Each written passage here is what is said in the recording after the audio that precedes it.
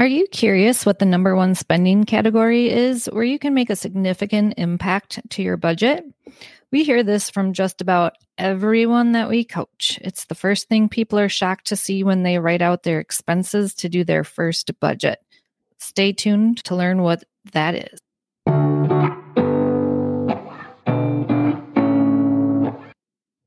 Hi, everyone. I'm Katie Hatfield, and I'm one of the co-hosts here on the Debt Free Dad podcast, and I'm excited to be your host for today's episode.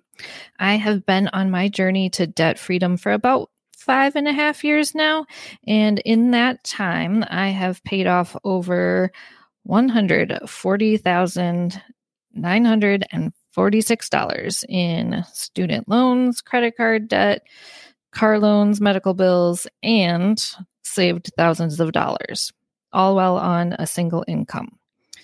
And to top it off, when I started, I was barely making $13 an hour. When I sat down to total up my debts and do my first budget, I was literally sick to my stomach to see that I was spending about $500 to $800 a month more than I was actually bringing in income. When I didn't have money in my bank account, I would swipe whatever credit card had available funds, and those were starting to get maxed out. One of the biggest categories I noticed where my money was going was food. Whether eating out a lot or grocery shopping, the amount I was spending seemed really high. I couldn't possibly be spending that much in a month, could I? I've since come to learn that it's not just me. Think back over the last week or so. How many times did you grab a meal at the drive-thru, or maybe have food delivered to the office? Did you go out for drinks with friends and end up throwing down a card to cover a bill that seemed a little higher than expected? Were you tired after a long day and ordered a pizza delivery? And we've all been feeling the pain at the grocery store checkout over the last year or so, right? So let's start off 2024 with a plan of action. I'm going to share some tips that really helped me when I got started, getting a better idea of where my money was going and making some healthy habit changes along the way. First, I want you to collect your receipts, your bank and credit card statements, maybe look at where your Venmo and PayPal transactions and money have been sent off to, and just take a hard look at where you've bought food in the last 2 to 3 months, and make sure you're including those coffee trips, any alcoholic beverages, groceries, eating out, all of it. It adds up. Okay, so let's talk about some ways to bring those numbers down.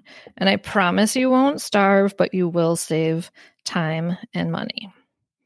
So first, you might think this is junk mail, but those grocery store ads, they come right to your door or your mailbox, and that is going to tell you what your local grocery store has on sale.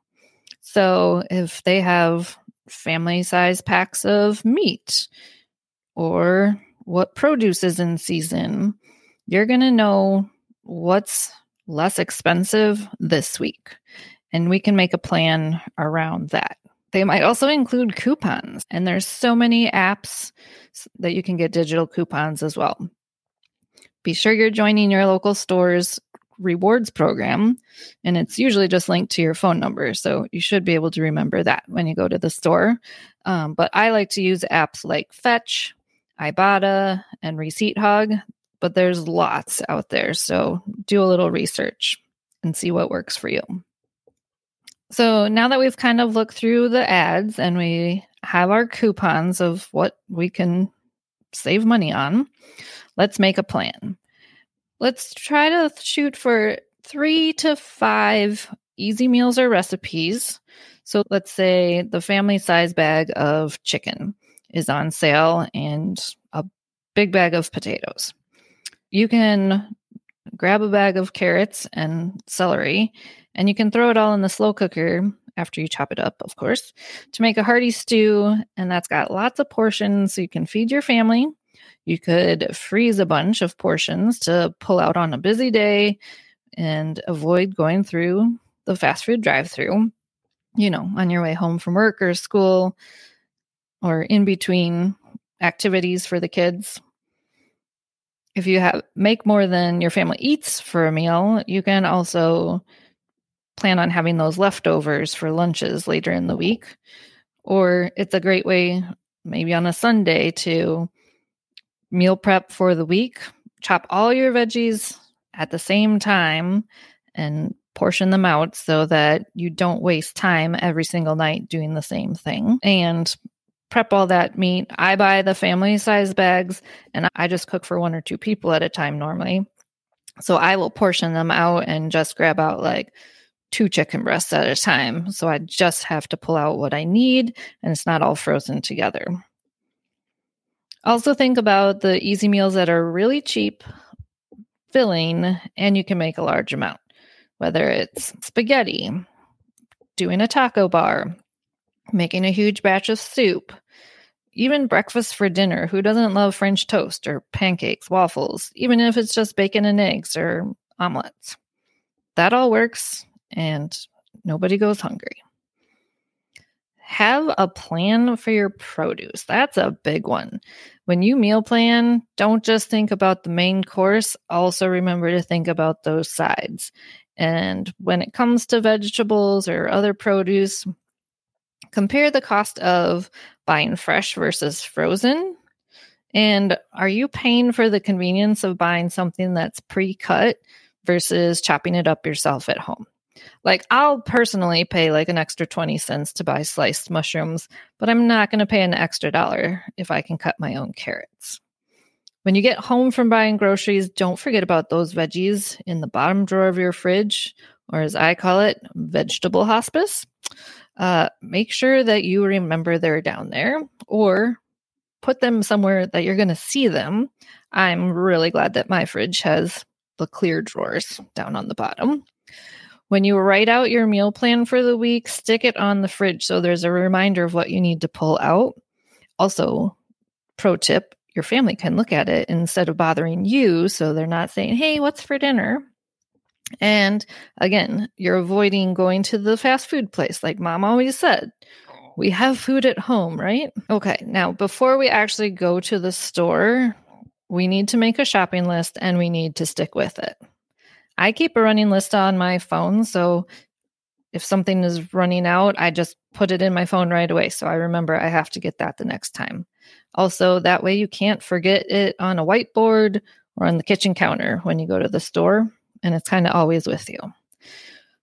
I also take photos of what's in my fridge, in my freezer, in my pantry, anywhere that I keep like vitamins or bathroom supplies, under the sink, wherever you keep things that might need to be restocked. If you're going through the store and there's like an in-store deal, you can flip through your photos, see what your current supply is, zoom in and see what the expiration date is. Is it expiring soon? It drives me crazy when I need to get staples like ketchup or toilet paper, and I just get home and find I've got a huge stash of it already, and where am I going to put the rest of this? Also, don't shop hungry. You know you're going to come home with all of aisle 5 if you do that. So either plan to go grocery shopping after a meal or at least eat a snack before you go. If you tend to drop $100 at the grocery store and you get home only to say, I'm too tired to cook, and you order delivery or stop at the drive-thru on the way home, make sure when you're at the grocery store, grab a frozen pizza or a rotisserie chicken, something that you can make or have like ready to go as soon as you get home, so you're not wasting other money. Like, you can cook the pizza while you're putting away your groceries. For some people, think about if a grocery delivery service is right for you. Personally, I love going to the grocery store.